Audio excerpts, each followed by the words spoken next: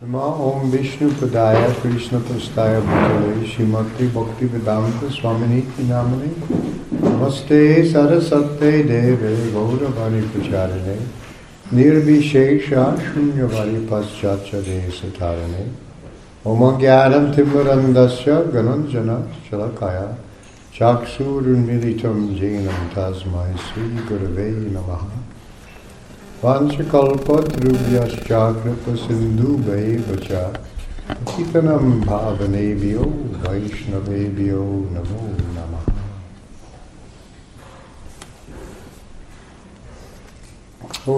Our topic for today is the Holy Name. Is that not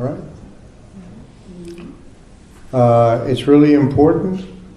This is like Sankirtan. It's the Yuga Dharma. And everything can be achieved by the process of chanting the holy name, cultivating the holy name in the association of devotees. This word Sankirtan, the San has two meanings. One, when something is done completely or thoroughly, is san, the prefix that way. So thorough or complete or even perfect chanting. And then san also means many people together. And so both of these apply to Lord Chaitanya's movement. Sankirtan is the Yuga Dharma.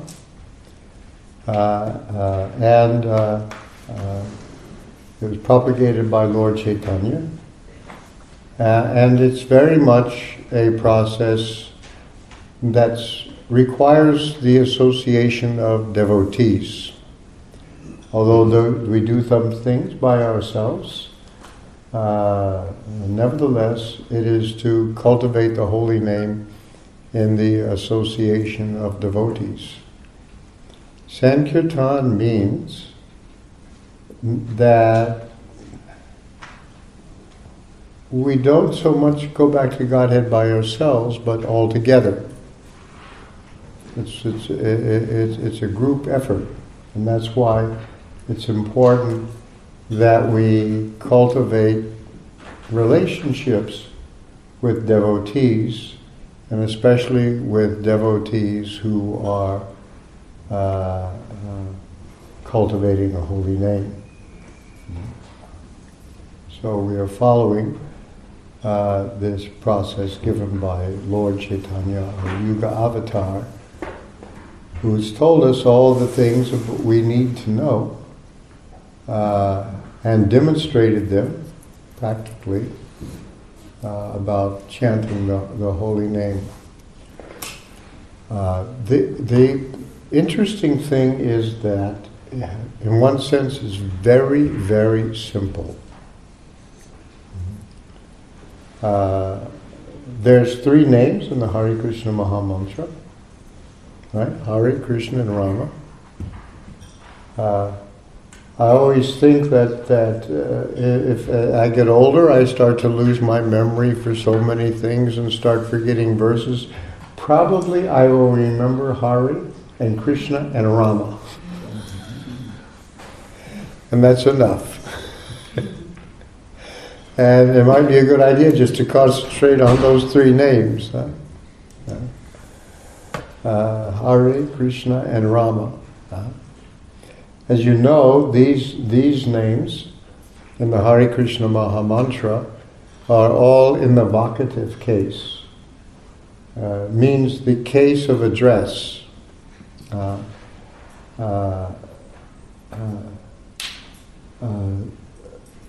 In the case of the word Krishna and Rama, they're masculine nouns, masculine grammatical gender nouns, and the vocative and the regular nominative are the same. So if Krishna is the subject of a sentence, it would be about the same. And also when Krishna is addressed, just Krishna. The word Hare can be the vocative of two different words. One is Hari. In that case, it's a name of Krishna. Or it can be Hara. It's a name of Radha. So Hare Krishna is Radha Krishna, or O Radha Krishna. We're calling. Now, vocative means you're calling.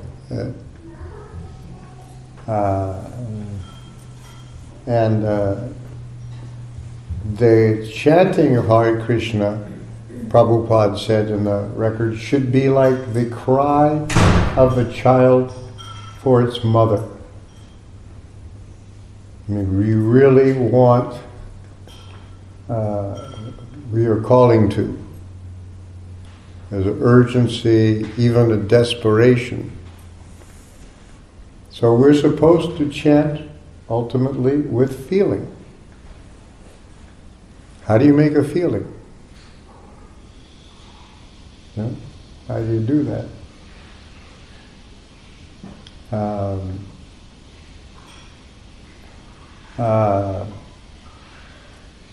Well, you don't really make a feeling. That's one interesting thing, wherever the feelings come from. Some people may actually feel something. Some people may not feel something. Some people's feeling may be, how can you say, fairly superficial or sentimental. What's the real feeling for Krishna?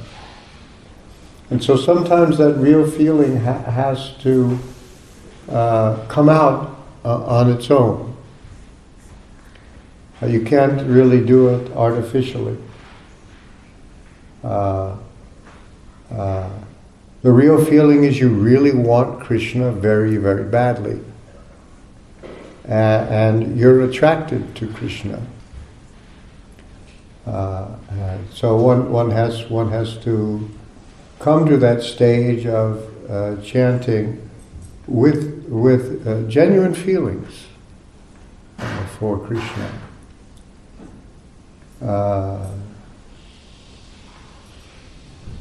So the process of chanting, we have been told that the holy name can be chanted in three different ways.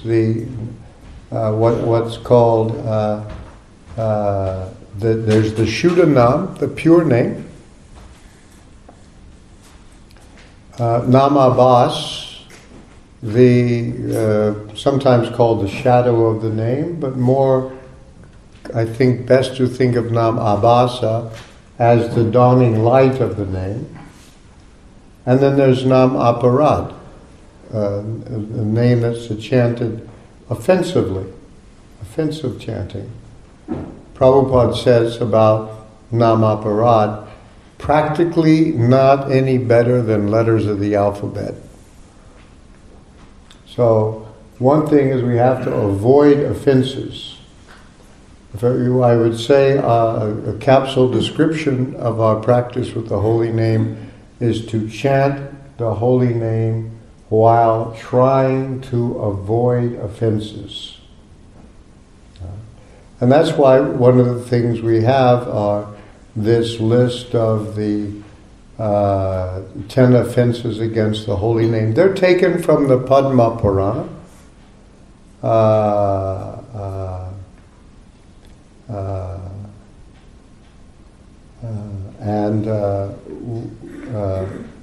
Many times temples, they're recited in the morning, at least one or the other English versions of them or translated versions of them.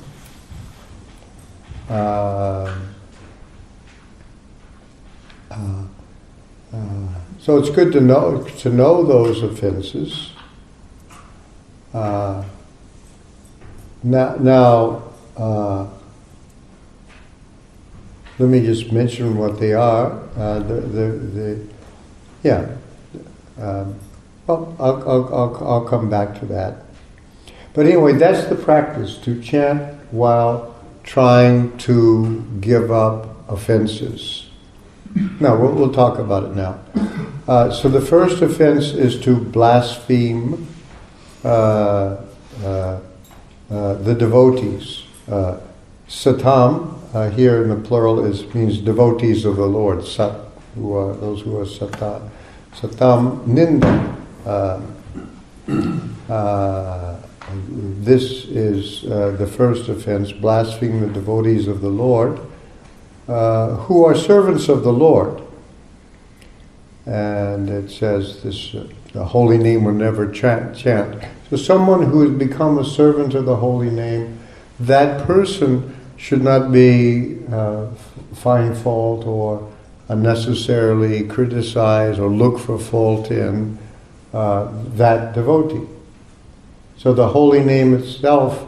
Now remember, Krishna and Krishna's name are the same. That's like the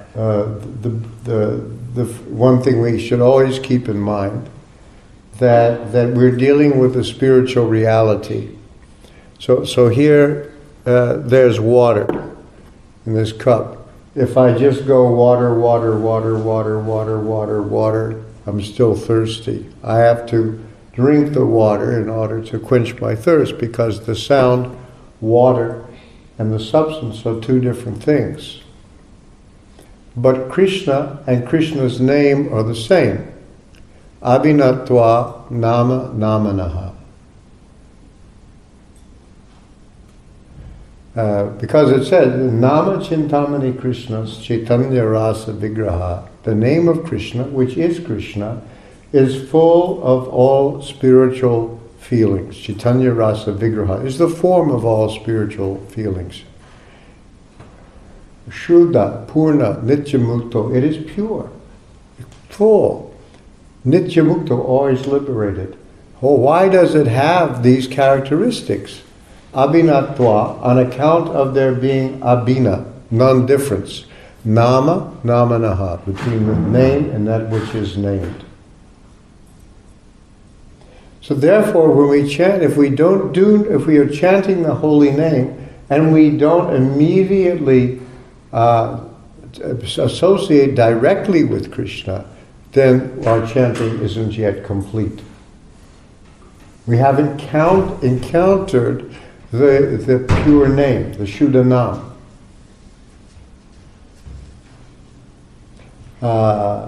So this is why we are. But because Krishna is available in His name, we can approach Him. And in the form of His name, which is as good as Krishna's direct association, carry Him around in our mouth. Very portable. You can carry the holy name through airport security and nobody will notice. You have all the things in your pockets, you have to take them out, but the holy name, it's just all really portable. That's one reason why this is the practice for this age, because the holy name is so immediately accessible to us. So it's there. Krishna and Krishna's name are the same. But we are not perceiving. If we do not perceive this, then that means that there's some immaturity in our chanting, some lack of completeness. And then, if we are dedicated to the holy name, we have to begin to take the steps of becoming free from these things that block it.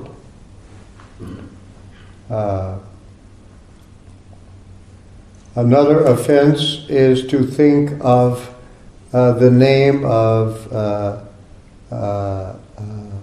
Lord Shiva or Brahma or Devas to be on an equal level with the holy name of Lord Vishnu.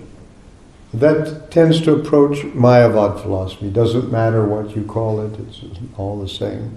So the name of Krishna is special.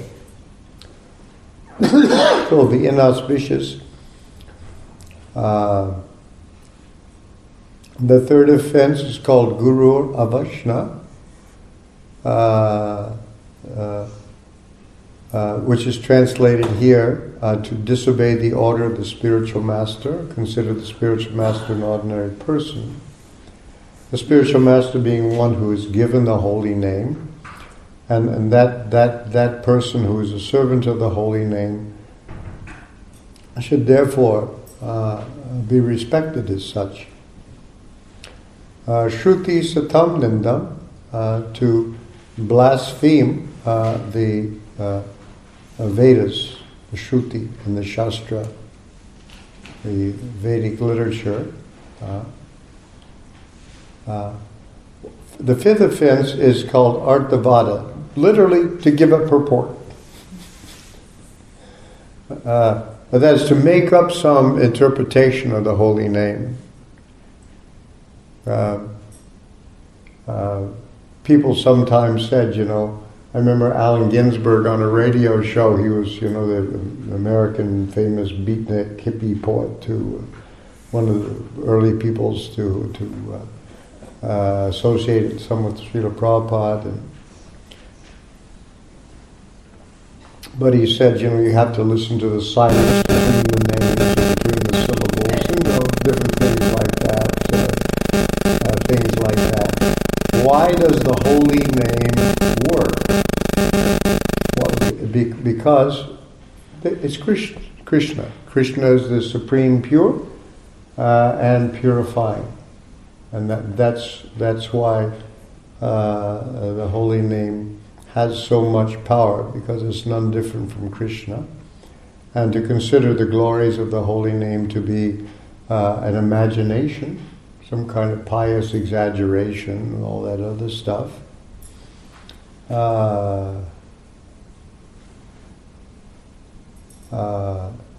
To commit sin on the strength of chanting is the way we usually say that. Here to commit sin, nam balad, on the strength of the holy name, papa, to commit sin like that. So if you think that's because the Hare Krishna mantra can counteract sinful activities, that's great. So now I'll commit sins, not worry about it too much, because I just chant afterwards, and I'll be pure. Prabhupada describes this as engaging the holy name in one's sinister purposes, the wicked purposes.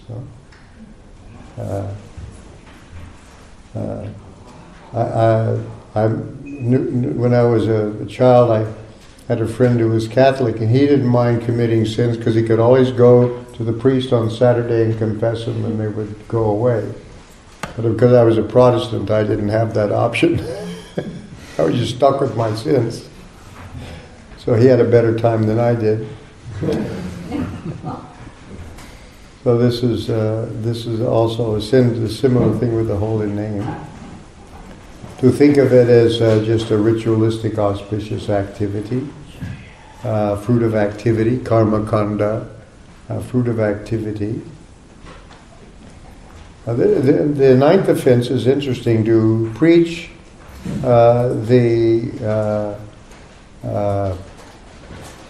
to instruct actually the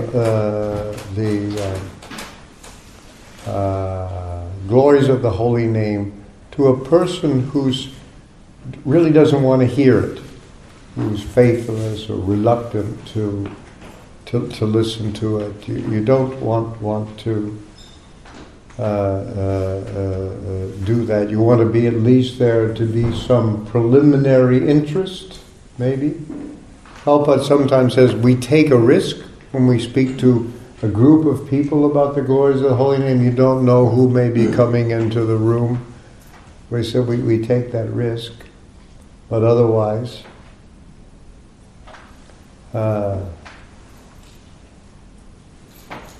it's wrong. Interesting in this list here. Oh yeah. See, Here's one list I've gotten taken from the Padma Purana, and it's interesting that they leave one out. Okay, we'll go back because the 10th offense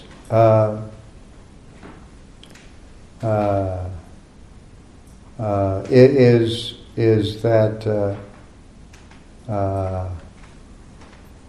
to go on thinking, even after hearing all the glories of the holy name, and still ignoring. I think we say this is not to have complete faith in the chanting of the holy names and to maintain material desires. This is the way. This is a slightly different translation, but that's the idea. If one has heard the glories of the transcendental holy name of the Lord, but nevertheless continues in a material concept of life, thinking, I am this body, and everything in relationship to the body is mine, aham mameti, that's also an offense. And then what happens is between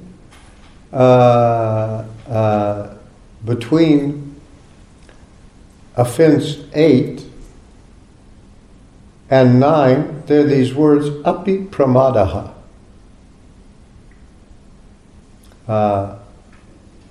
To think of it as a ritualistic activity, that's the 8th offense. 9th offense, to preach the glories of the Lord of the holy name.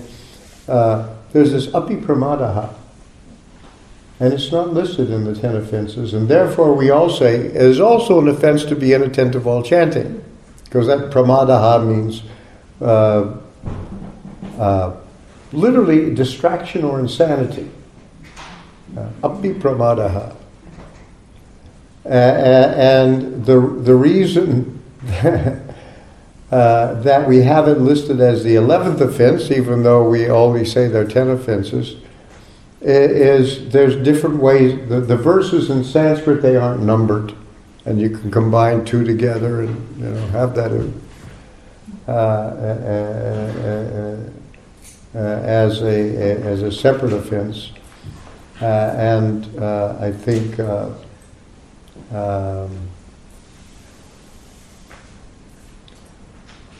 I forgot exactly how I looked once, how Bhaktivinoda Thakur one place combines two of them and has this as an offense. In one place, in another place, Bhaktivinoda Thakur does it differently.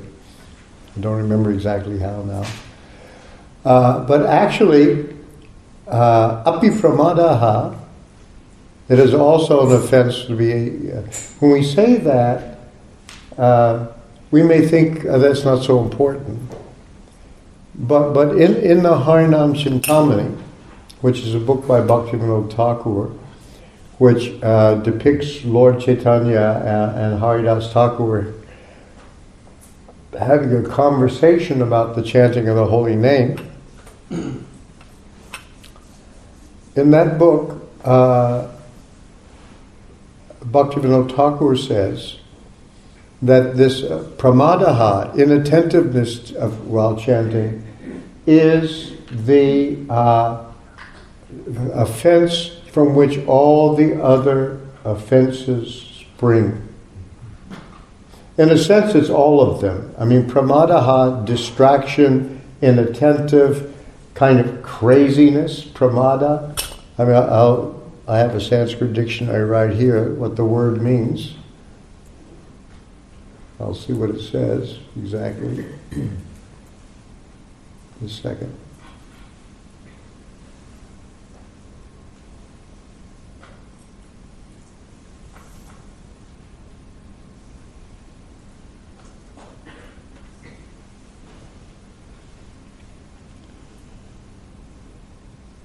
Yeah, so I wonder if that way, if it's different with the long A.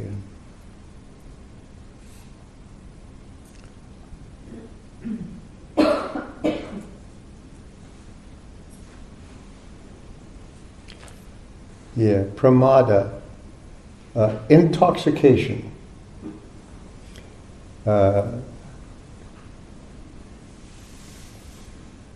That's one meaning. Madness, insanity, negligence, carelessness. So that's the idea of pramada. So in a sense, all the offenses are a kind of pramada. But it's mentioned here as this inattentiveness. So Bhaktivinoda Thakur, in this book, Harinam Chintamani, he says that's the seedbed from which all the other offenses grow. This means that if we're not dealing with that offense, we're going to have trouble dealing with all the others. So the first thing is, if we are serious about cultivating the holy name and getting all the benefits it can give us, we have to be chanting while trying to give up offenses. Offensive chanting, just this nam aparad, when we're chanting, committing offenses, and not doing much about it, then the holy name is not much better than letters of the alphabet. If we're trying to give up offenses, then we are therefore trying to become free from offenses, then we're on the clearing stage of chanting. And then there's the pure stage. And corresponding with the stages, the name is manifest in three ways. One is namaparat, which is close to useless. Nam abhasa, the shadow of the name, you could translate it that way, or the reflection of the name. Or, as Haridas Thakur is quoted in the Chaitanya Charitamrita, the dawning light of the name. It's not the name, but the radiance of the name, the umbra of the name. That's not the Shuddhanam, but this Namabhasa. And then when we're pure chanting, then is manifest the Shuddhanam, the pure name. So these are three levels of three kinds of chanting. Haridas Thakur uses this example of Namabhasa. He talks about the dawning twilight. Twilight means half light. So in the early morning, the sun is below the horizon, you can't see the sun, but the dawning light is in the sky. That's abhasa.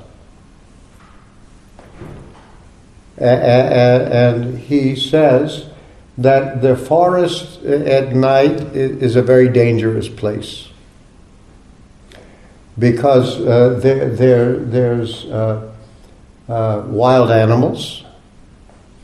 He mentions robbers, thieves, what they call dacoits in India, bad guys. And also he mentions bhutas, pretas, pischachas, ghosts, hobgoblins, demons. These three things make the forest at night very dangerous. But just when the dawning light is in the sky, the forest becomes safe. All it takes is that dawning light. Because then the wild animals go back to their dens and lairs or whatever they go, and the robbers and thieves go back to their hideouts. And we know that Dracula returns to his coffin, and the werewolf goes back to being a human being. We've seen those authoritative movies. So these are the forest is safe. So similarly, says just namabhasa, this is what Haridas Thakur says. He says this in an assembly. He was asked to speak to this assembly. And he said, this nam abhasa, the result of that is the destruction of sinful reactions, and one comes to the platform of mukti. You're liberated. Mere namabhas gives liberation. And the pure name, Shuddhanam, gives Krishna Prema. Now if you read this episode in the Chaitanya Charitamrita, somebody got really upset with him and said, that can't be, this was some Mayavadi Brahmana. But anyway, to have a Muslim addressing a assembly of Brahmana was already like upsetting some people, I'm sure. And then he said, something about cursing him so your nose would fall off, and he got leprosy and his nose fell off. Anyway, that's a whole story. So anyway, that's what he said. That's where this Haridas Thakur says this namabhasa. It gives liberation, and sinful reactions will go. So this inattentiveness while chanting, if we want to clear up the offenses, Bhaktivinoda Thakur says this pramadaha, this inattentiveness, is like the fertile ground on which all the other senses grow. So that means that if we're not dealing with this one, we will not be able to deal effectively with the others. To me, that's like really important news. Because this is one that we can get a handle on. Not blaspheming devotees, okay, some of them are nice, others are a little hard to deal with, and some of them are great devotees, but you can't stand them. Anyway, for some reason, anybody who's, a Libra you don't like, or whatever it may be, So the complicated stuff.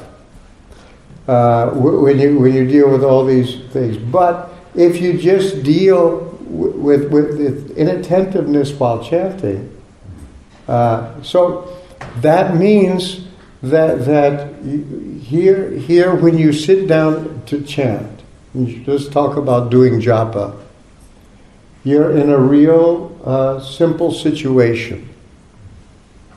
There's not a lot of devotees around. Maybe they may be, but they're doing something and not bothering you or whatever. Somebody may slam a door sometime, but anyway, you're in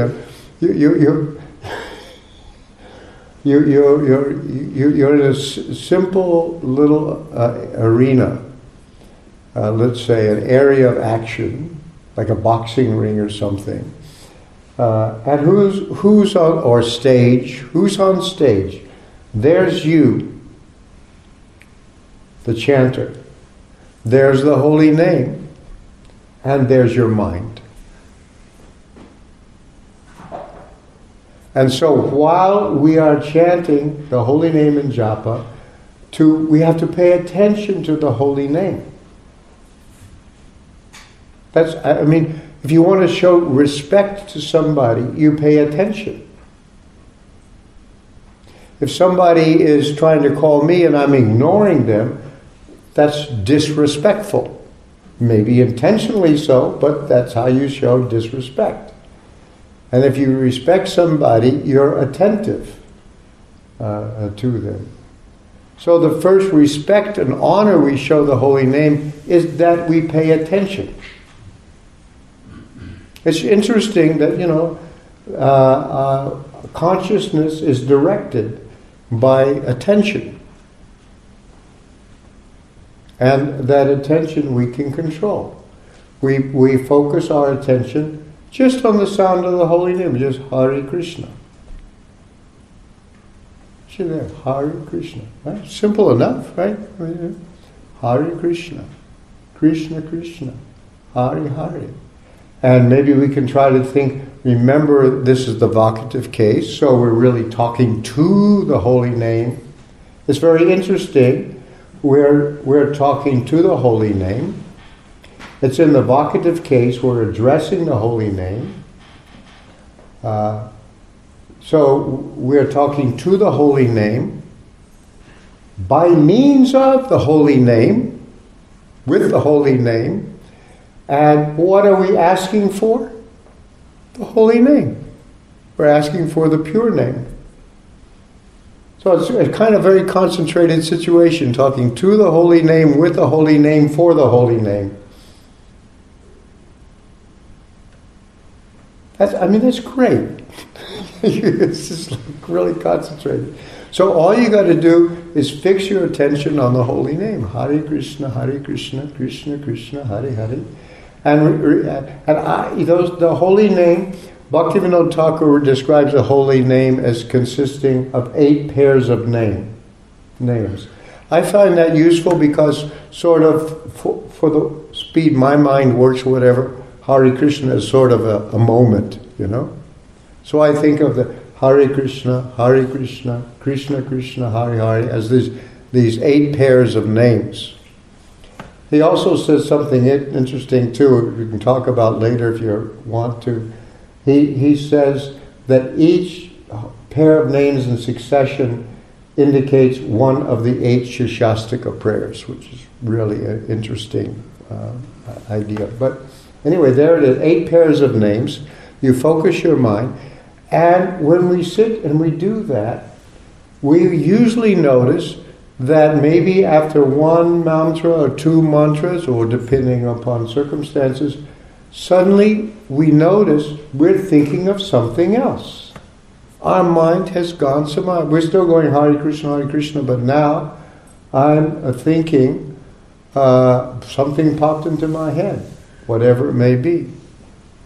My mind has gone away. So what do I do now? I can let it wander. I spent a lot of times getting a lot of good ideas while chanting the holy name. And somebody once told me that. Well, yeah, when I chant, I get lots of good ideas. So it sort of allows your mind to roam and free associate, and you think of different things, and you know. But that's nam aparat. But the mind goes away. So what do? As soon as we notice that the mind has gone away, because sometimes it may take an embarrassing few mantras to notice that actually you're thinking about something else. I mean, you may be thinking, my God, did I lock the car or not? You know, those kind of thoughts, you know, oh wow, what about that, you know? Well, anyway, there can be so many different reasons your mind suddenly is off the holy name. It's not going to be the same for everybody, and the same for us every day, but it goes away, you bring it back. And then you keep chanting, and it goes away, you bring it back.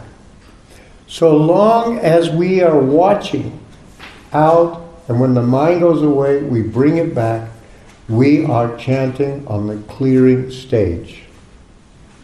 It is, in other words, within our power to chant on the clearing stage, to be trying to focus our attention on the holy name. And when we do that, then the potencies of the holy name are really activated. And if we just persist and don't quit, don't get discouraged. Discouragement is not allowed. I mean, some people have a hard time. I mean, we've had devotees that are literally, you know, by the material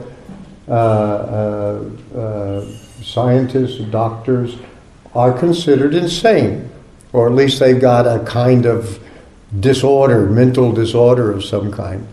If that's the case, you will have that person will have more problems. Other people, it will be easier. If you're a person whose natural mode is the mode of goodness, it will be easier. The mode of passion that's, it will be harder, because your mind will really be darting around like this, going this, that, other thing, thinking of this, thinking of that, solving this problem, solving that problem. If you're in the mode of ignorance, your distraction will be fall asleep, wake up. When I was a new temple president, and I began to understand this a little bit, I would make sure that all the devotees in the temple would chant in the temple room. And I had this water squirter, and you have one setting. It would go about 3 meters maybe, and somebody was falling asleep. I would shoo.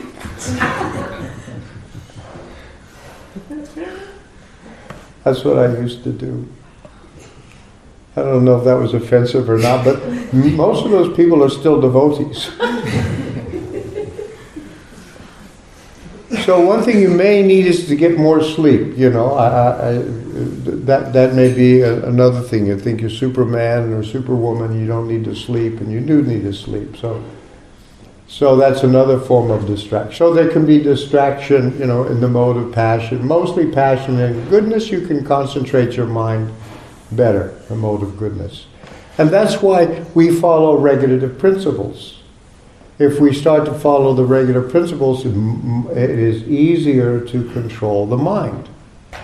Material desires are not coming up all the time to distract you.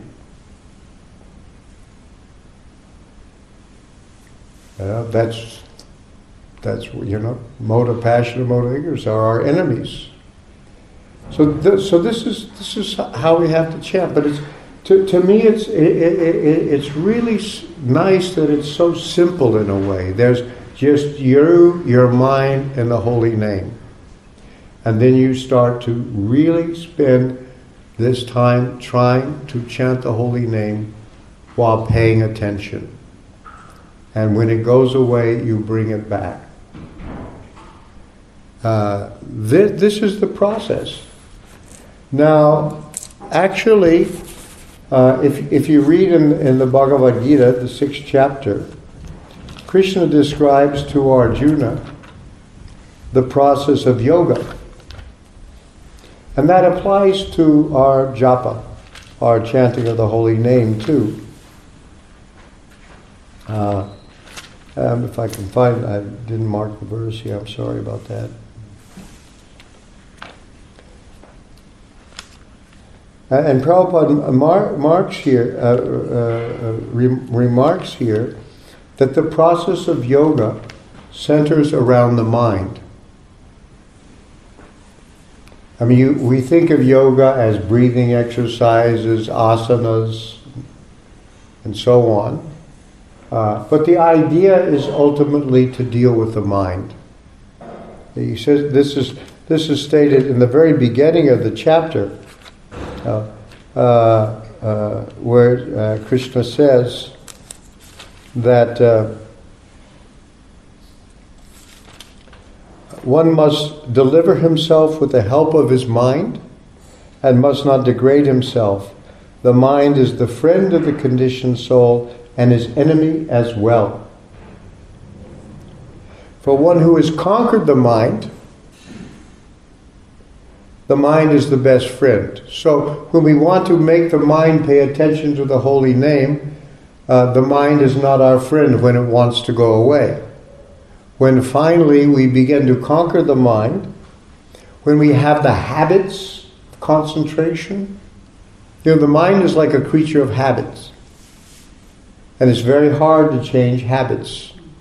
Where we get it to change the habit of paying attention to the holy name, where we have the habits of Krishna consciousness rather than the habits of sense gratification, then we are in good shape. For him who has conquered the mind is the best of friends. Then you have the habit. If you sit down if you can do this, sit down in one place. Like for example, when I first started chanting Hare Krishna, just in my home. I got some beads, and I made a little altar. I discovered this little statue I had on my desk was actually Lord Balaram, and I moved it and made it my little altar. There was a lady who lived next door that we were helping her. My wife was helping her fill out government forms. She was having a hard time, so she'd come in the house once in a while, and she noticed that I was doing some spiritual practice, and she thought that was very good. She was a Christian lady. We said, very good, I have a spiritual practice. She thought that was great. And she told that to my wife, and she said she wanted to give me something. And what she gave me was a prayer rug. A Muslim prayer rug that was in her closet. One of her children had gone to Mecca on pilgrimage. I think it was a black Muslim that we had at the time in America, this interesting group. But anyway, and it brought it back for his mother. His mother's a Christian, she put it in the closet. But then when she saw that I had a spiritual practice, she gave me the prayer rug. And I found out when I chanted japa, I put that prayer rug down and sat on it. And it helped. It helped. Immediately I put that prayer rug down, my mind began to get in the mood for japa. So there are things like that we can do. If you're living at home and environment, different things you do, put down a rug, put on a chadar or something like that. Do something that reminds you of spiritual practice. And so you get these habits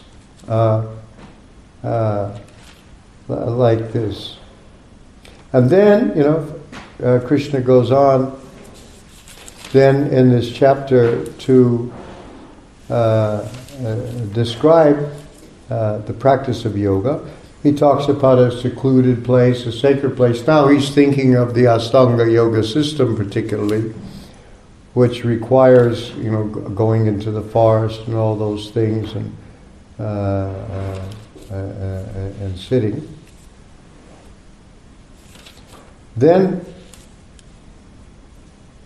talks about regulation and sleep and other habits.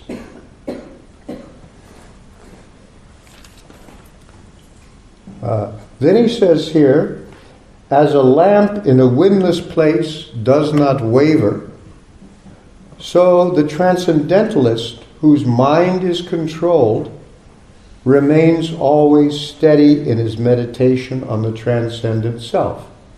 So we put it into terms of what we're doing. That's like our attention should be unflickering, like a candle flame where there's no wind. It's just steady, not flickering, going here or there. That is our meditation.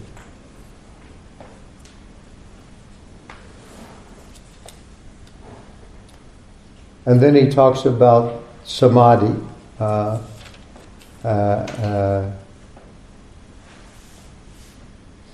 Then he says, one should engage oneself in the practice of yoga with determination and faith and not be deviated from the path. One should abandon, without exception, all material desires born of mental speculation and thus control all the senses on all sides by the mind. Gradually, step by step, one should become situated in trance by means of the intelligence. So this is buddhi. There's a good reason why Krishna consciousness so often is described as buddhi yoga.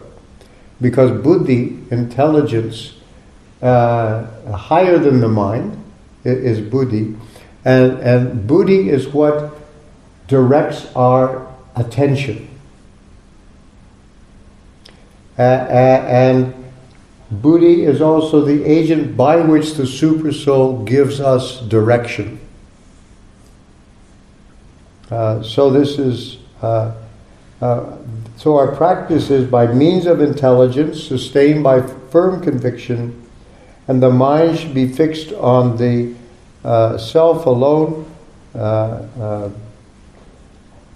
and should think of nothing else. Then,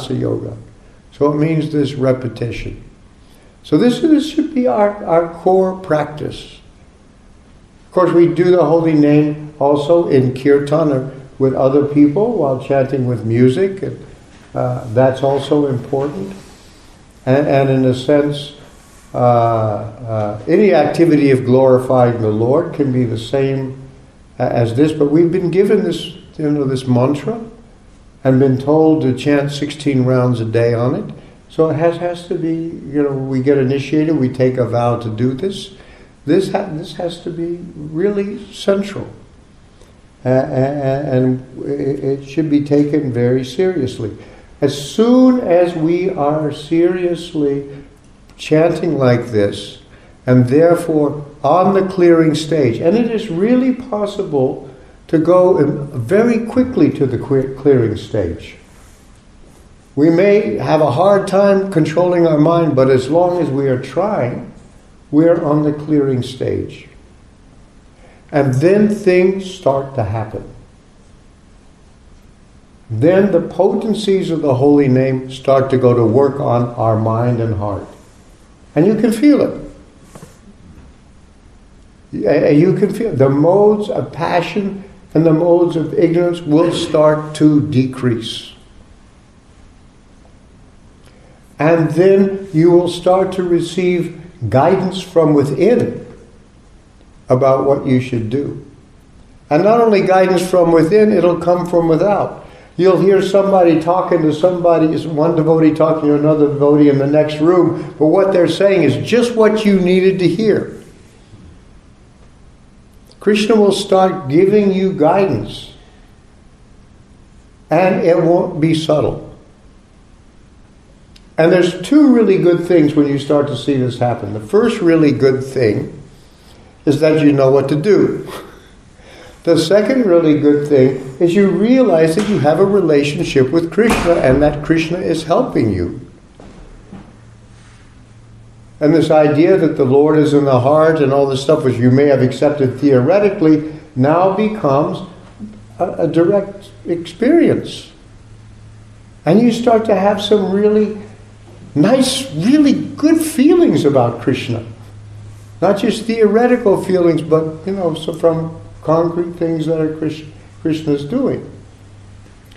So these are why we should come to chant and how we should come to chant on this clearing stage. You can give guidance. You get guidance yourself, and you become capable also of giving good guidance to other people. You not only help, it's not just your own spiritual advancement.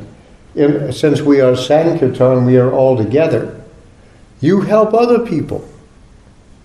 And if the people around you are getting good, they'll help you. So this is why this practice of cultivating the holy name is so important. Krishna says, he answers Arjuna's doubts ultimately in 6:36. For one whose mind is unbridled, a bridle is what you guide a horse with, controlled. For one whose mind is unbridled, self-realization is difficult work. But he whose mind is controlled and who strives by appropriate means is assured of success. That is my opinion. And this is Krishna laying it all out very nicely and simply to Arjuna in this way. That's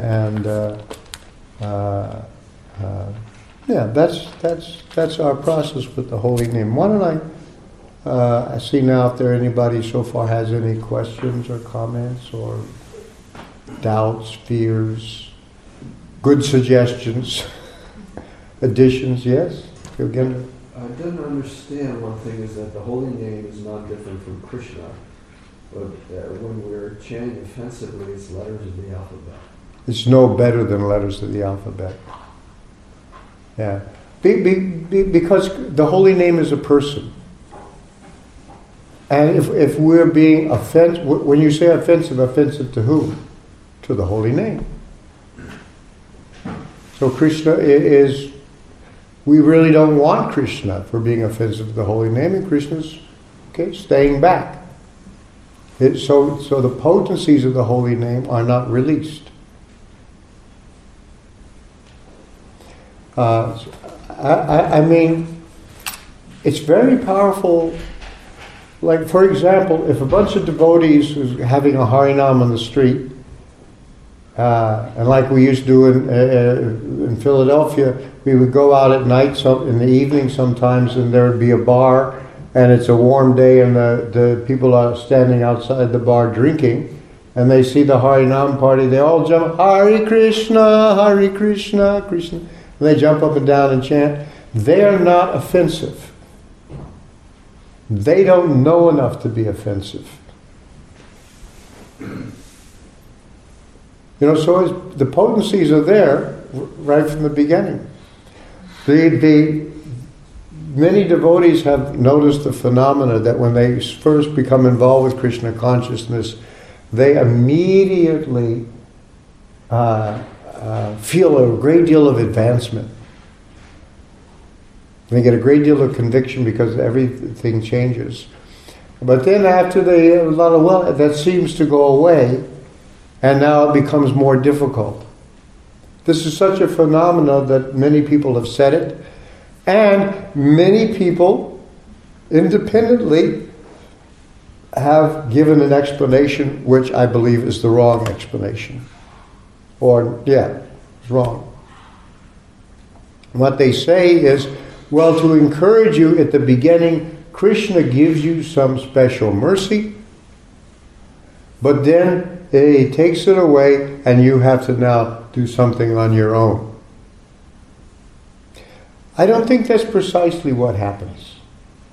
I think in the beginning you don't know enough to commit offenses. You think all the devotees are great souls. Then you get to know them. In the beginning, when you were an idiot, at least you were committing Vaishnava aparad.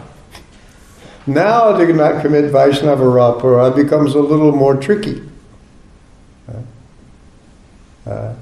In the beginning, you chanted Hare Krishna with some enthusiasm and so long, and then, after day, you have some really bad days. It becomes tedious. Your chanting starts to sound like nish nish nish nam nam nam nam nam nam nam nam nish nish nish nish nam nam. Let me get it over with.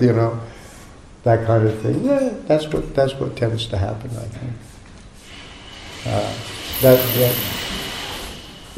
That's why you have that phenomenon. So the potencies are there, but we have to be able to receive them, and they do work up to some extent.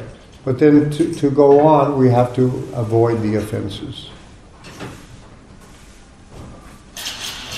Remember, the whole thing is about a relationship with Krishna. And a relationship means there's a cultivation on both sides. I have to show Krishna I'm interested and draw closer to Krishna. Krishna draws closer to me. Then I can say, well, Krishna, I want you, but maybe not for a little while later. I want to do a few things first. That may happen. St. Augustine made this famous remark. He said, when I was young and foolish, I prayed, Lord, give me chastity, but not just yet. So, sometimes, this is an offense against the holy name, by the way. It is not an offense against the holy name to have material desires. The offense is maintaining material desires. There's a difference. If I have material desires, I should be asking Krishna, please destroy them. If I say, please destroy all my material desires, but this one, then that's maintaining a material desire. Why is it an offense to the holy name? Because I'm thinking that somehow if I get love for Krishna, I'll still not be satisfied. We should have faith that if we get Krishna consciousness, we will be satisfied in every sphere. I was riding with a devotee, and I was talking to him about this. And he said, yeah, you're right, but I just don't want to be poor like you. He was always trying to get some business going to make money, he was really, anyway, but, you should, sometimes we have to say, yeah, I just have the faith that Krishna somehow or other, he'll give me everything that I need. It is faith. I won't be, and maybe I'll be poor, but maybe I'll be rich, but whatever it is, if I have the holy name, I'll be satisfied. Because we should actually realize that Krishna knows what is good for us better than we do. We've already got a long history of mistakes.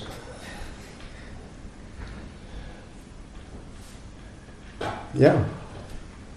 You said that it's within our power to choose to fix the attentive of the holy name. We have that power to do it. Yeah, we have our power to try. We may not be very successful at first. We may have a mind, may have, I don't know how, they claim that in America there's a big problem with what they call attention deficit disorder. And they've been drugging a lot of school kids because their minds are going everywhere. It's hard, right? I mean, especially today, so many distractions. Have you noticed? Facebook, selfies, I mean, traveling through Europe, I'm going, some of the great places in European history, great cathedrals, wonderful things, and people have these selfie sticks in front taking their picture with them as backdrops. Why bother to go? I don't understand it. Anyway, everyone is distracted. In fact, the Anglo-American poet T.S. Eliot, famous poet, one of his poems describing modern life, he says, distracted from distraction by distraction. And that was in the 1930s he wrote that, or 20s, It's gotten only worse. So people's minds are getting less and less able to focus. And so there's actually, they call this, in some cases, attention deficit disorder. They may decide there's no such thing and they're wrong drugging all these kids. I just heard they may be doing that. But anyway, people are distracted all the time. They've got one life going. I notice, like the younger generation, they're sitting talking to each other, like 5 people, and they're texting each other with their thumbs at the same time. There's like 2 levels of conversation going on. That's what's happening, right? So for those people to actually sit down and read one book at one time and pay attention, maybe not good training for that.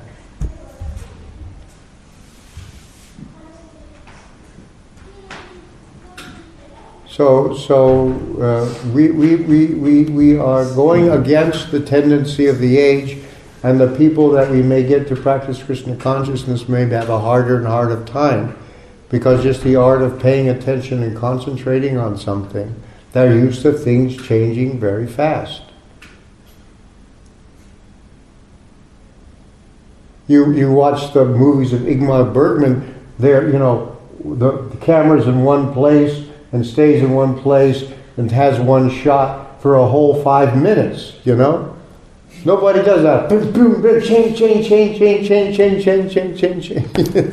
like, have something new every minute, That's a problem. And if anybody has good suggestions how to treat people for that problem, recovering from distraction, but that's what's necessary, this concentration. You had some more? So you said that it's within our power to try. Yeah. And but this element of mercy, how important is that to be successful when you try? It's what I think success in trying is not to quit. It may take a while. It may be very difficult. And you'll have good days and bad days. Sometimes you don't know why it's a good day, bad day. Maybe it has to do with where the planet Mercury is situated at that time in the heavens. I don't know. What are all the influences? So you may have good days and you may have bad days. But you keep trying. And the effort of keeping trying, it shows Krishna that you're interested. And I think you'll see that it will, or whoever it is, will become a little more able to understand how they can improve along this way. But the attempt just shows we are interested. We don't quit. You don't turn away. And in any endeavor in the material world, sometimes you have to keep trying. You know, that's there. You know? But in this case, since you're dealing with Krishna, actually you will be successful. Because you may want to get a relationship with a girl or a girl or a boy with a girl with a boy. They may not really want you, but Krishna wants you. The fact about Krishna is that in the spiritual world he's surrounded by perfect devotees. And he wants us back. We're also devotees. We belong there. But somehow or other I'm here, I want to do my own thing, you know. We're sulking around in this world, you know. Ignoring Krishna. Trying to have our own little God projects going on instead, or whatever. He wants us back. You have to accept this fact that he wants us back. There's something in each one of us that he sees is, I would have to say, uniquely valuable. We're each an individual. That means everyone is different from no two individuals are alike. Are the same. We're not. Everyone's an individual. And everyone has something to contribute. See, Krishna is ever increasing. And what makes him increase are the relationships and that reciprocal happiness he experiences with devotees. And he wants us to be part of that. And we have something to add to it. So he wants us. And the proof that he wants us is that Lord Chaitanya came to get us.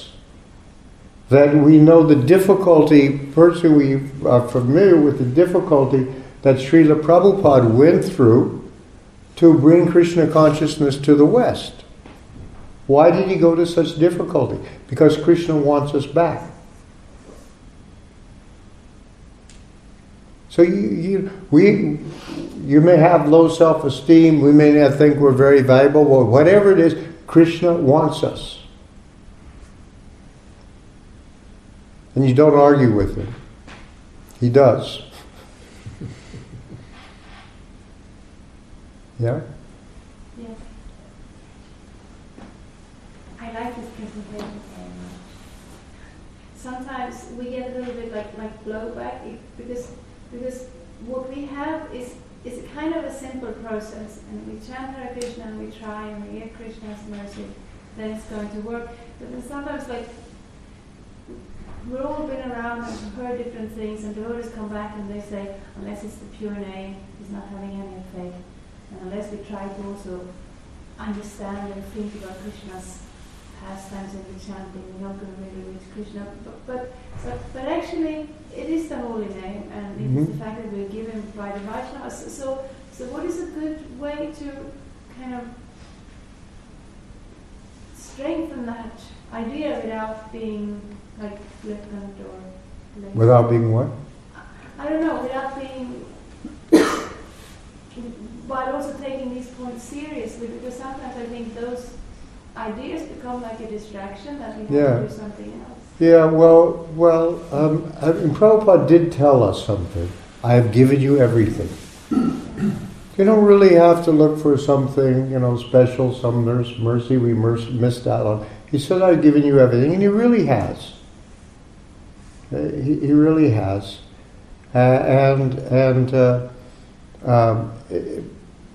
We just really seriously have to take this process of becoming free, of chanting. We can't maybe chant right off the bat the pure name. We can come to the Namabhasa platform. And that, it was the platform of advancement to the pure name. And at that point, when we're trying to chant purely, when we're trying to chant offenselessly, Prabhupada calls this almost pure chanting. And that will give us the direction how to go further. And if you want, some special guru to come from somewhere and say, okay, here's the pure name, take it, you've got it, it doesn't work that way.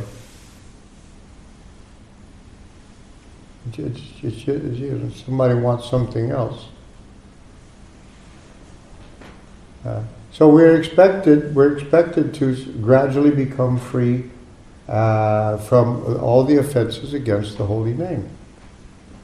And then we should see this development take place. That material desired lust, greed, and anger should decrease. If they don't, we're doing something wrong. But you can get instruction how to correct it, what to do next. And we know the stages that you will go through after this purification takes place, and we chant on the clearing platform. And then we should start to become fixed, nishta, become fixed in Krishna consciousness. Once you reach that nishta platform, very rarely does anyone go away. That's the meaning of fixed. You can fall down after that, but it's very, very rare. Then you develop a taste for the holy name. Asakti. Well, no, ruchi is a taste for the holy name. And then asakti means addiction. There's more than a taste. These are the stages. We know one after the other. We can go through them if you want to. We have to, but this is. We know step by step what the stages that lead from this ado shraddha, sadhu sangota, narta nivritti. We've been talking about anartha nivritti. And these things will take place one after another. There's a sequence, and we're dealing with Krishna in the heart. Krishna will make arrangements for us if we really want him. He's in charge. Yeah. In your article, Japa, an outline, you write, and we call to Krishna and he responds. The next question to confront us is, are we interested in pursuing this relationship building further, and how far? At each step we must decide to go forward and hesitate to back out somewhat or altogether. Mm-hmm. I was wondering if you could just comment on that a little. Yeah, let me look at this outline again. Yeah. I don't know if everybody's familiar with this document. I published it at one time on the website, I guess.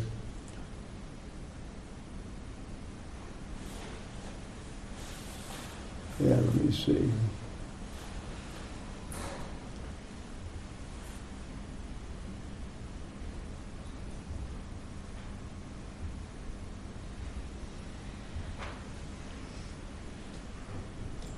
Yeah, so when we chant japa, as I said, we're calling to Krishna. He's responding. Now, how do we want to... So really it's about a relationship. The whole thing is about relationship with Krishna. Bhakti. So we have to, as we go further, to build this relationship, our freedom is there. We decide, are we going to go further? Am I going to wait? We can procrastinate. We can, maybe there's some material desire there that we have the illusion that we need.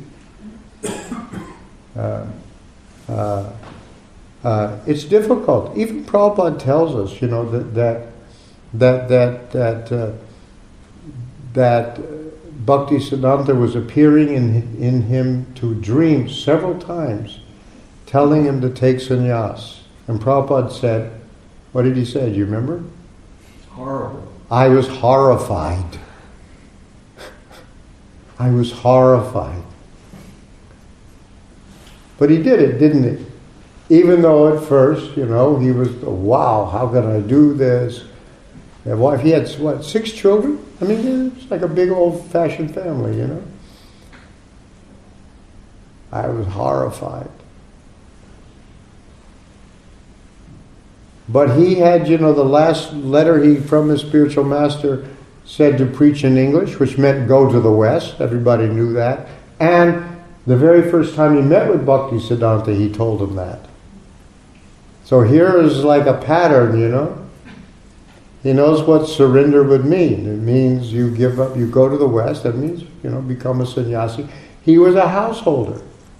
He was always maintaining his household. He never lived in the Matsa monasteries. He wasn't a monk. He was a householder. But to be freed up to go to the West, well, he had to take sannyasi. And it was hard. I happened to have lunch one time in Vrindavan with his son Vrindavan Das. It was his youngest son. And he was very young when Prabhupada left the family.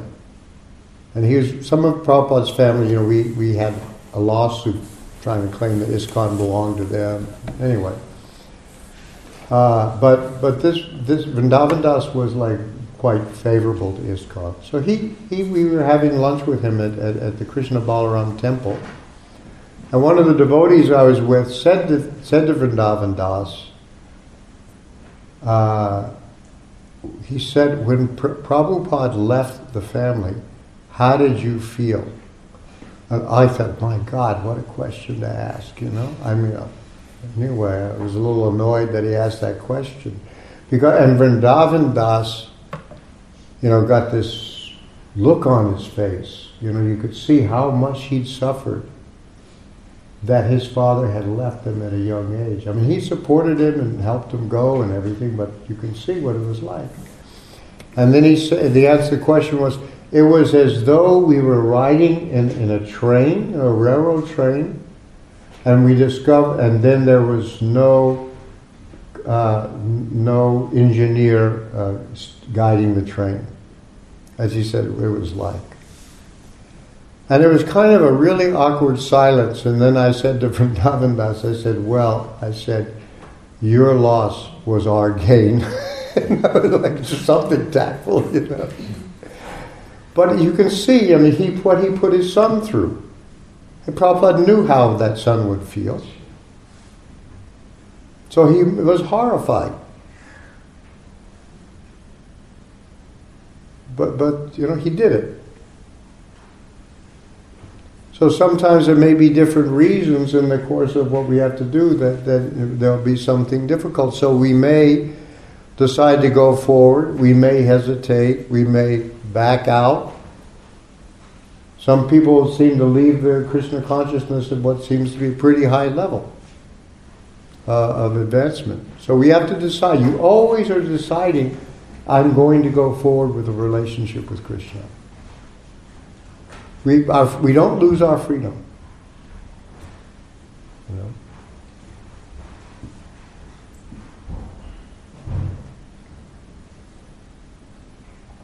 Okay? Yeah. I'm sorry. He was before you were. Go ahead. I just wonder, you speaking about to be fixed in Krishna consciousness, that means to be on the level of Nishta. Nishta, yeah. So that means that you wake up and you are Krishna conscious and it includes the nights and dreams and everything, or what does it mean? No, Nishta 6 means that whether you feel like it or not, you'll still perform just as though you were an advanced devotee.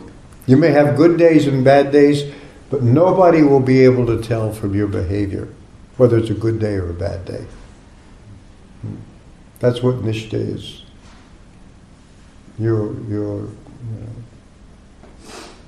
Yeah. And once you reach Nishta, the steadiness, it's, you don't tend not to fall down. Very rarely, I guess it's possible, but very rarely does it happen. Otherwise, what's the meaning of Nishta, of being fixed? And then ruchi means you actually begin to... ruchi has at its object the activities of Krishna consciousness. Even at the stage of nishta, sometimes to sit down and read Bhagavatam or Bhagavad Gita, you have to kind of force yourself a little. At ruchi, you'd rather do it than any competing material activity. So ruchi has at its objects the activities of Krishna consciousness. Asakti has Krishna as its object. Asakti means addiction, literally. You get addicted to Krishna. And not just Krishna in general, it starts to be Krishna in some particular pastime with some, in association with some devotees. There's an emotional relation, a feeling for this Krishna, and out of that emotional relationship, the beginning of bhava comes up. That's my understanding of what those, how that proceeds. So you were next. Yeah. Chanting attentively with focus, controlling the mind seems to me to require quite some energy input. Energy? Energy. Yeah. I wonder when that energy is not there, for example, with a prolonged health issue or so. Yeah.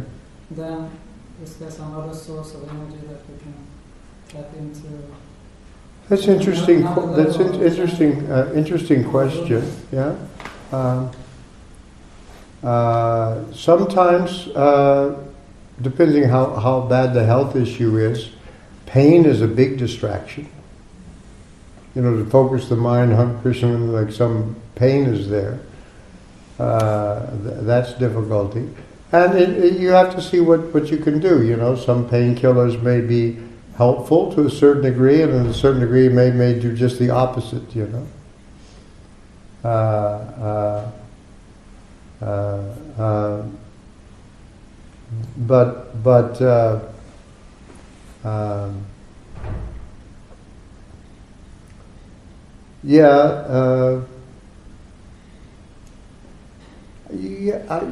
have to deal with, to my mind, particular cases. I mean, I have been really, really sick sometimes, you know, and I found that even if I couldn't chant with beads, or even chant sitting up, I could always, you know, say in my mind, Hare Krishna, Krishna Krishna. That didn't take that much energy.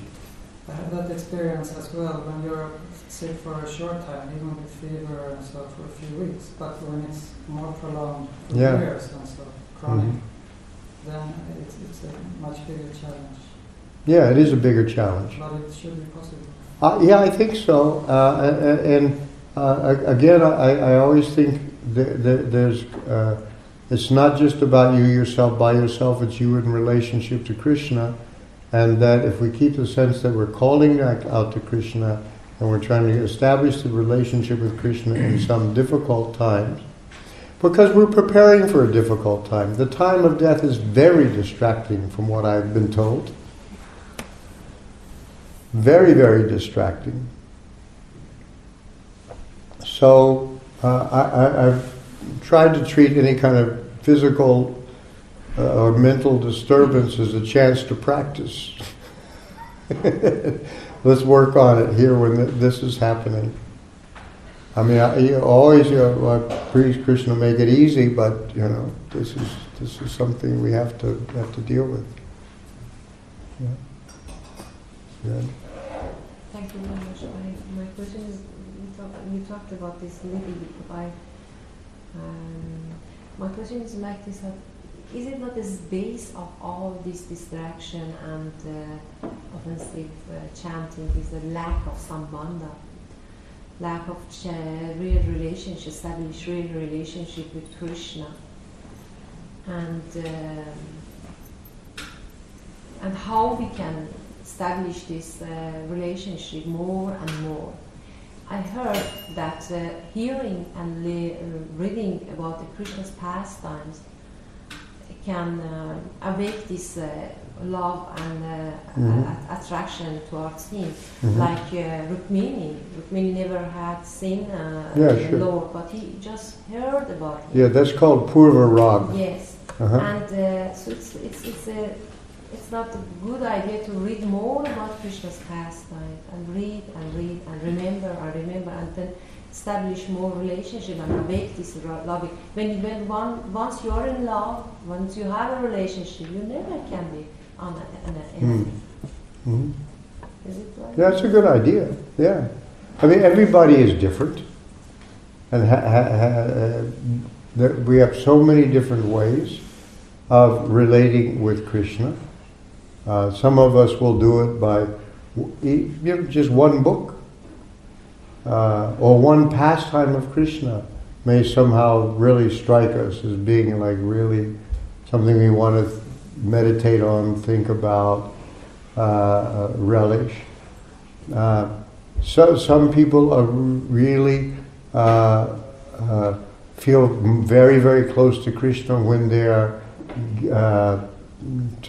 teaching Krishna consciousness to others. I mean, not everyone is the same. And the thing that each individual does that brings that person closer to Krishna. But ultimately, we all get attracted to Krishna at the stage of asakti. We get attracted to Krishna not in the abstract, but very particularly. Krishna in some particular form. Or even Krishna as Ramachandra.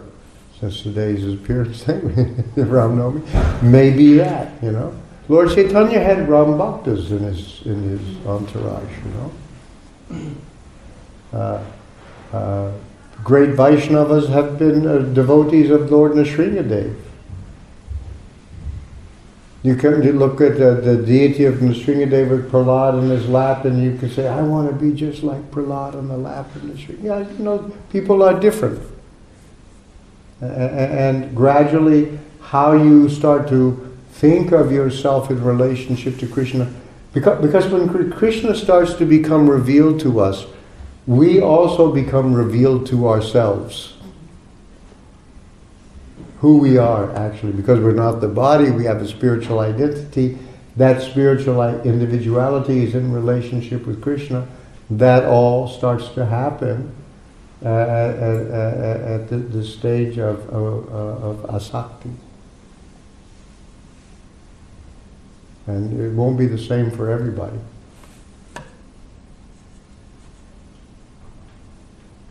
Anything else? Prabhu? What is it in Namabas that makes it not the pure name if all the offenses are gone? Why is it not pure? Well, when the offenses are gone, then it is the pure name. Then it's Shuddhanam. But you said that Namabas, No, 3 stages. Namaparad, committing offenses. Namabas, clearing stage. Then what's manifest on the clearing stage is Namabas. And then on the pure stage is the Shuddhanam, the pure name. The pure name is recognized as identical with Krishna in all respects. When the pure name is there, Krishna is there immediately. Okay?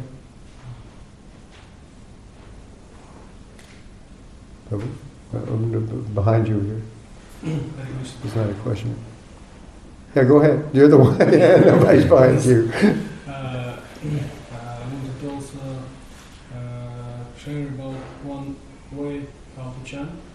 It's to chant with the voice of Srila Prabhupada or our spiritual master.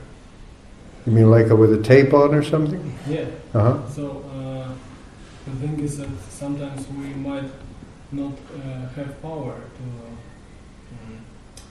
to start, maybe to start Namabas level, or to get into good chanting. But if we pull this recording of how Srila Prabhupada chants the holy name, so there is this pure level.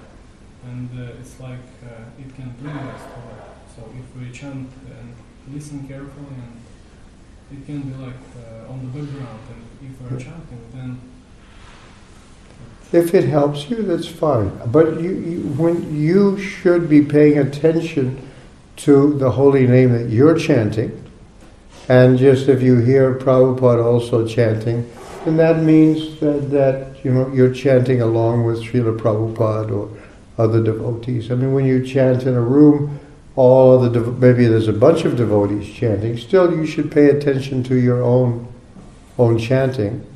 And the other thing is to remind you that when you're chanting, and you're chanting in the association with devotees, either they're in the same room or you're using a tape, you're getting help and reinforcement and support, and you can feel some support by listening to a tape of Prabhupada chanting.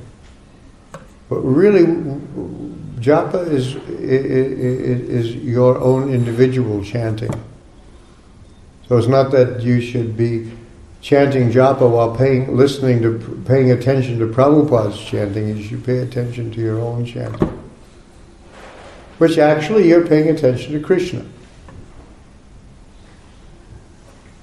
That's my understanding. Yeah? Okay. Anyone else? Yeah. I just had a comment about that as well.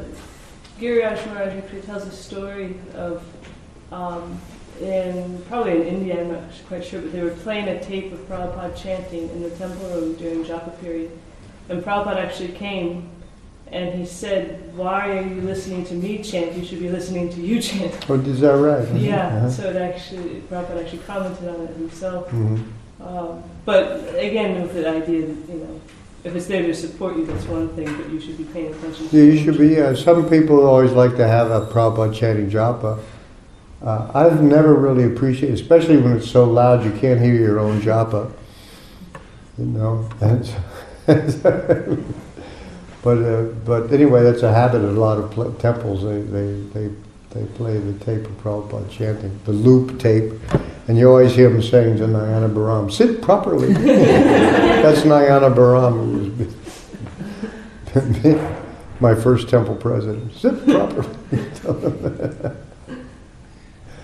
Yeah. You're saying how this being inattentive is the fertile ground for all the anarthas, offenses. But then we also hear that offenses to devotees is what destroys everything. Is what? Destroys everything. And so I wanted to understand which one is the most powerful. Yeah, and also offenses to devotees. Does it mean that that person becomes offended by my action, or does it mean something in my own heart, in my attitude to devotees? One should always be the well-wisher of devotees. Yes. That's the main thing. I'm just going by what Bhaktivinoda Thakur, he just talked about this one offense of inattentiveness as being the one that kind of is the basis of all the offenses. They're all different ways of not paying attention, in a way, and so this is just what he says. And actually, I think if you look at the list of the offenses in the Purana, several of them are called the worst offense. So it may depend upon circumstances which is actually the worst. We should avoid them all, huh? Yes? Considering the importance of paying attention, I think it's a real challenge for many people, at least in different points of their devotional career, to resolve the conflict between, on the other hand, dedicating time for 16 rounds with quite a big dose of practice, Mm-hmm. and understandable from that point of view. But then on the other hand, if you find that you cannot somehow make it to find that amount of time that would require per day, then anyway, doing part of the rounds without full attention. So what's your suggestion for resolving this kind of Yeah, I mean, we can't always be in ideal circumstances. Sometimes things happen to make it difficult. 16 rounds is Prabhupada's kind of minimum that he gave us. Like, you know, he started with 64 and dropped it down, and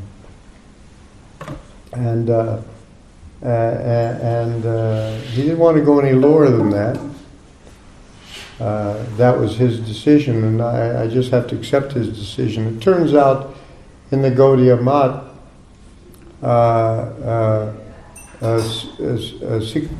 the 64 rounds was for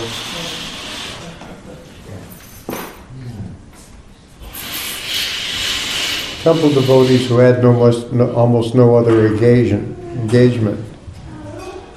I mean, I did spend a Kartika Vrata doing 64 rounds a day, and I found out if I kept my other things down low, I could get 64 rounds done by about 3 o'clock in the afternoon. So there's some time left over in the day for politics. I was the chairman of the GBC that year. I was doing this, so whatever, you know. And it was great, by the way. I mean, it was like a fantastic experience for me to do that. And I really admire those people that are able to do that every year, go to Vrindavan for Kartika and do 64 rounds a day. It's quite worthwhile. And then it makes it easy. Then 16 after that doesn't sound like a whole lot,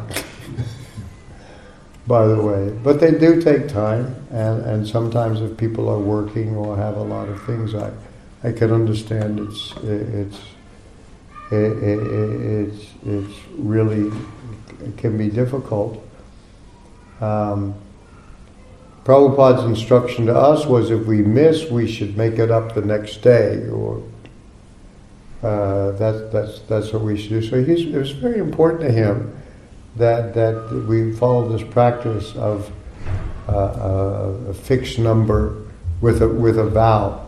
When we chant with a vow, he says it makes it more, powerful by chanting with a vow. It's best not to get initiated until you really can take that vow. Otherwise, you should have a vow 4 rounds a day, something, you know, and gradually increase.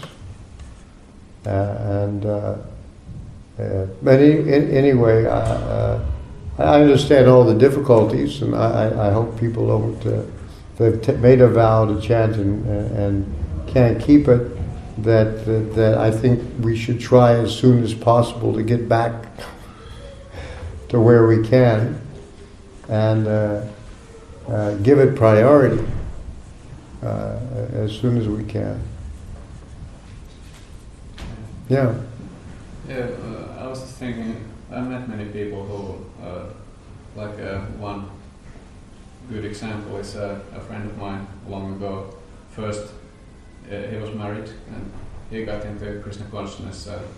Wife was not super enthusiastic about it, and he started chanting for 16 rounds, and then his wife also took it up, and but she was thinking that I could never chant 16 rounds, and then they went together to a festival, and then she saw how everyone was just doing all sorts things while chanting at the same time. And she realized that it's not such a big deal chanting 16 rounds. Oh, I see. If you are doing,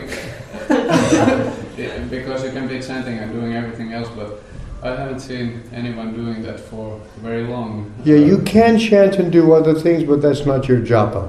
Yeah. I mean, when Prabhupada was in the car and he saw that the driver of the car was also driving the car and chanting Hare Krishna, then that's good. But when somebody is driving the car and chanting Hare Krishna and has a bead bag or a clicker, that's not your rounds.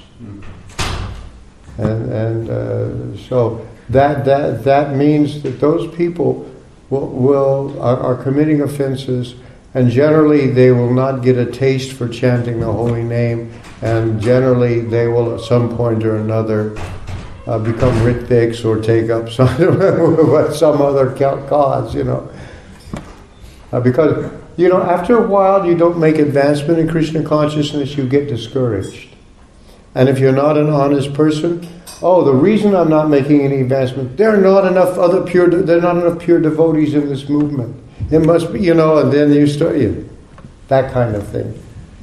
So the trouble is, if you're not making advancement, if you're not improving, you'll get discouraged. You may quit, or you also may look for scapegoats to blame other than your own self.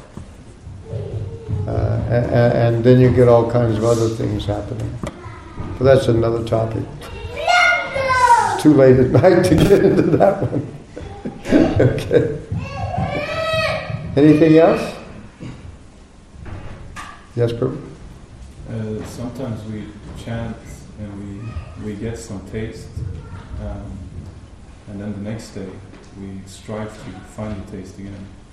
But as I understand, we have to have a service attitude towards the name. We have to have a what? A service attitude towards the holy name.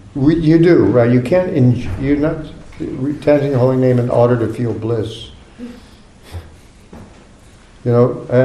Some days you really do have a taste and it's wonderful. Other days, for no reason you can understand, it's more difficult. But whatever, one should be steady, and then gradually it will come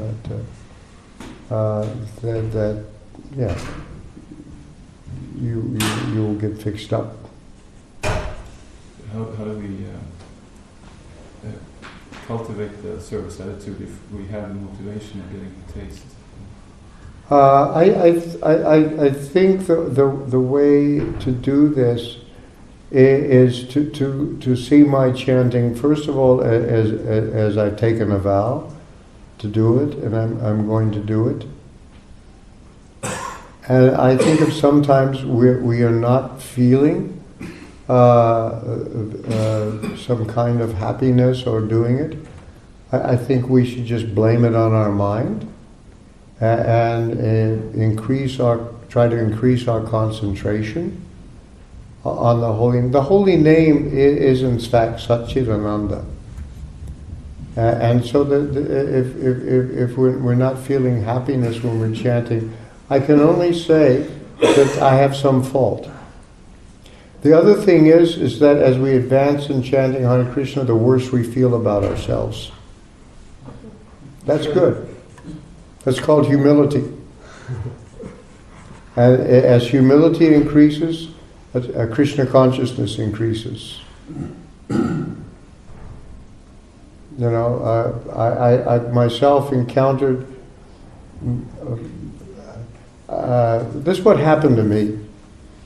I have to say that as a brand new devotee, in the early 70s, an advanced devotee who'd been somebody who'd been a devotee for a year, 2 years. There were not really much experienced devotees.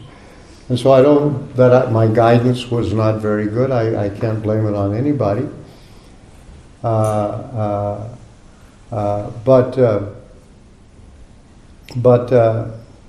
So I didn't have a lot of instruction in chanting Hare Krishna. And basically in the temple, it was sort of like the real thing was to go out on Sankirtan.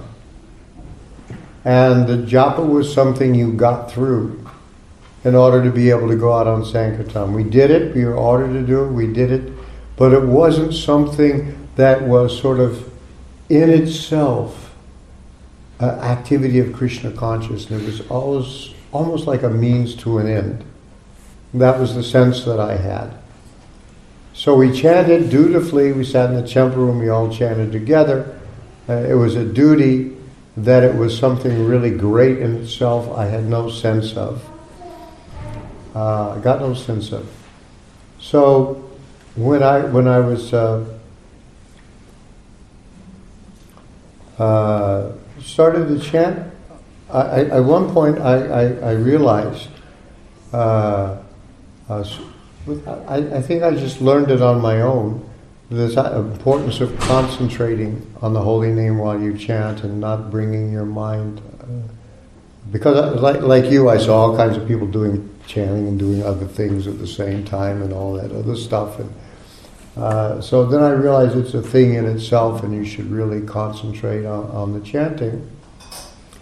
And so I tried to do that, to concentrate on the holy name. And then I noticed that when I would concentrate on the holy name, my mind would sometimes go away, not because I was thinking of anything else, but because I was feeling some kind of mental distress. And I kept doing it, and I felt some kind of, I was uncomfortable, some kind of mental distress. And I didn't know what to do about this. And there was no one really I could ask. I think by that time I was the temple president. And I knew from experience that if I said to some devotee, chanting Hare Krishna makes me feel mental distress, they would say, "Oh, you must be some kind of demon." That was the kind of thing, you get. So I kept it secret. I didn't tell my wife, anybody. And then I just thought, well, you know what I'll do? My mind would go away because of this distress. I'll just ignore it. And I'll focus on the holy name anyway. And so I did that. And then after about a week, by the way, the distress got worse. And then one day something happened, and the distress got really bad. And then what happened is I felt just pouring out of my heart like a fountain, like an open fire hydrant or something, grief. I mean, it was just like profound, overwhelming grief. And it was so real and so alive. It was like it was always there and somehow I didn't know it, when it came up. And then I didn't know what to do. It was, in a sense, when something like that happens, you do feel a kind of release, at least it's out, But then what is this grief and where did it come from? And why do I have it? Our slogan was chant and be happy. No one said chant and feel grief. And I thought, maybe I'm a demon. And I've strayed into the Hare Krishna movement because nobody is undergoing like what I'm undergoing. So I kept it to myself, and it just, was always there. And then I began to understand what I was grieving about. And I was grieving because I had turned away from Krishna and come to the material world. I was separated from Krishna, and Krishna was faultless, wonderful, perfect, great, in every way, just adorable. And somehow or other, I turned away from him anyway. And to me, that seemed like the most unforgivable crime to have done this. You know, so that's what I was going through. It's just like, wow. I couldn't share it with anyone. I didn't dare tell my wife even, you know, that this thing was happening. The solace came when so I realized this is true. I had turned away from Krishna. I'd come to the material world. And then I realized that I'm only feeling this grief because I'm chanting Hare Krishna. And I'm chanting Hare Krishna because Prabhupada came to the West. And this meant that even though I turned away from Krishna, Krishna had not turned away from me. He could have, done just to me what I had done to him, and he didn't do it. And instead, the fact that Krishna cared about me was shown by what Srila Prabhupada did. And then I said, okay, I am what I am. I turned away from Krishna, and I just kept on going. The grief came down to tolerable level. And it wasn't until that same year, 2000, that when I was doing this Kartika Vrata, that I really, and I started reading again. Bhaktivinoda Thakur had a book on the Shashastika prayers. I got that from a book stand and started reading the Shashastika prayers and reading the last chapter of the Chaitanya Charitamrita.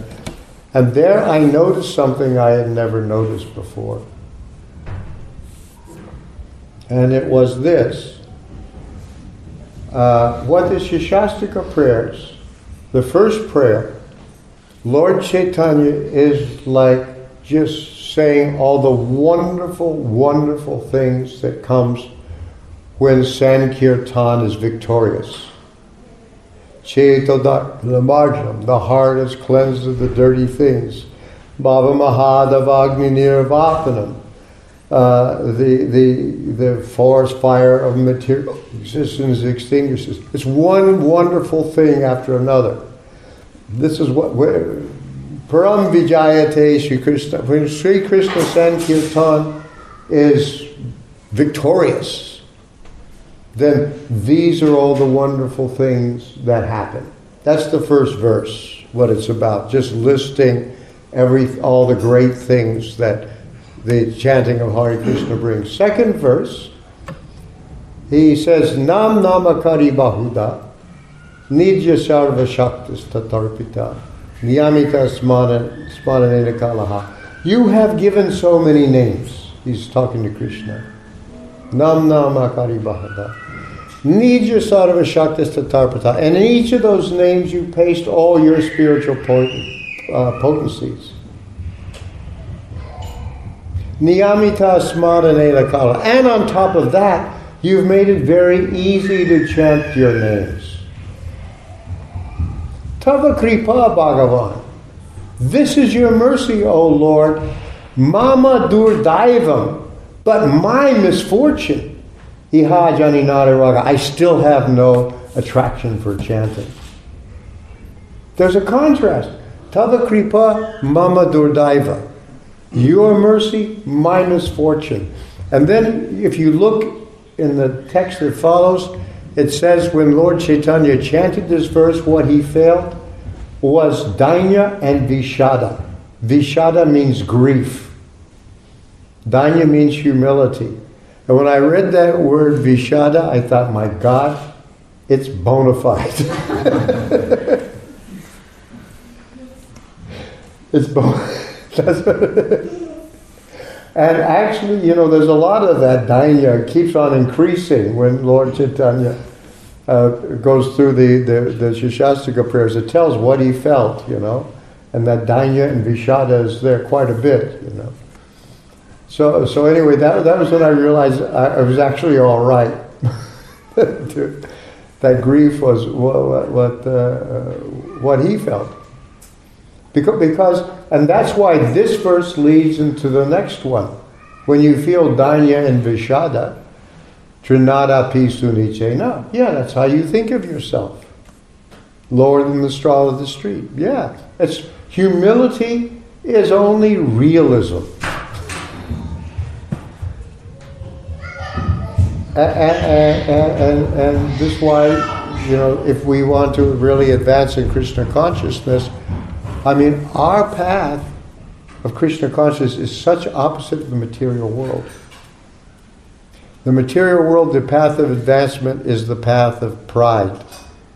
People are collecting awards, prizes, Facebook friends, whatever the measurement may be of, how wonderful you are. They're collecting them all the time.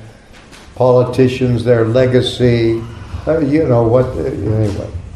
You know the story. Devotee is just the opposite. When Krishnadas Kaviraj says, I'm so incompetent, I'm just living on the mercy of the devotees. Anybody who says my name will go to hell. This is how he really felt.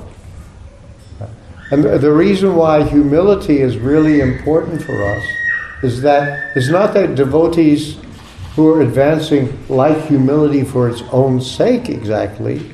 It's that when humility decreases, love for Krishna increases. And you start to get, you want that love for Krishna to increase, then you look for humility. But you'll find this dainya, this humility, as Lord Chaitanya goes on reciting the Shastastika prayers, it gets more and more and more and more, like that. So the spiritual path is the opposite of the material world. And if you look at Srila Prabhupada, we achieved so much. He stood in front of devotee audiences on a couple of occasions and said to us, when I was a young man, my spiritual master ordered me to preach in the West. His first meeting, he said, you know English, you should preach in the West. When I was a young man, but I was so entangled in householder life and so attached that I couldn't really do anything until, to satisfy my spiritual master's order, until I was 70 years old. He asked me when I was 20-something, I forgot, 23 or something, 70 years, now I'm finally doing something. So in my old age, I thought, let me do something to satisfy my spiritual master. And now he sent you nice American boys and girls to help me. And so because you're helping me, now I'm able to at last satisfy him, so I really have to thank you. This is what he said to his own disciples. This is Prabhupada's humility. And that's our path. So humility should increase. We should welcome it. It's only realism. He says we should think of ourselves like straw on the street, right? Or like grass. Trinada pisunichena, like a jiva is 1/10,000th the tip of a hair in size, right? Very, very tiny. A quarter of an angstrom unit, at least some of our BI scientists said, very tiny. 1/10,000. If it's a human hair, 1/10,000th the tip of a hair is a quarter of an angstrom unit. And so if you think of just all the jivas as they really are spread out before you, the form of life they would most closely resemble is just a lawn of uniform grass spreading out as far as you could see. So this Trinada Pisunichena is appropriate. This is what Bhaktivinoda said. This metaphor is appropriate for the jiva, the straw in the street or grass. So this is our path. And it's interesting that it started to work just because I was trying to chant while chanting, trying to chant while following some basic rules. and not really having any instruction, but it worked anyway. It took me a while to find out what was going on, but that was what happened. We should stop now, huh? 7:30? Should we stop? I don't. Who's in charge? You want to add another question? Yes, if I can. I just wanted to open or maybe express more detail what I meant regarding to Japa's Srila Prabhupada's voice regarding to Japa. With Prabhupada's voice, huh? Yeah, because I thought. Speak a little louder. I'm having. Yeah, I thought I expressed maybe not so exactly what I. Okay. It's that important point that we should concentrate on holy name, but the thing is what we are listening, and if we are not on the proper platform, we can stuck there. And regarding to this, it's very good comparison, as I see, like if scientist wants to bring up the satellite by the rocket. It's very part of that is very the satellite is light in comparison to the rocket because it requires a lot of energy to bring it up, and the point is there that sophisticated thing, and the point is how to take off from that platform of maybe Namaparada. And by means of this method, what I want to express that we listen to Prabhupada's voice.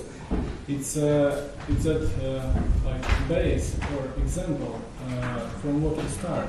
It's like that is for sure not needed because all this fuel goes away and the satellite is up. In comparison to this, we can. Say for instance, that first stage will be that we listen how Srila Prabhupada chants, and it's kind of it creates this like example mood or pure mood. Then we can base on that, and then we can after that express our or go in our personal relationship with the holy name. For somebody it can be easy or maybe possible to do it by our attention and concentration, but I know many devotees and senior devotees who are stressing on this method because many of them had experienced that chanting on their own power, just concentrating on name, etc., and many different methods, and it was not so effective for many years. But after this method, they would feel really that progress like this rocket. It was really good progress. But the point is here. After that, we have to create our relationship. But it's good method. So okay, I understand. Yeah, good. Thank you. Yeah, we should stop now. Thank you very much. Srila Prabhupada ki.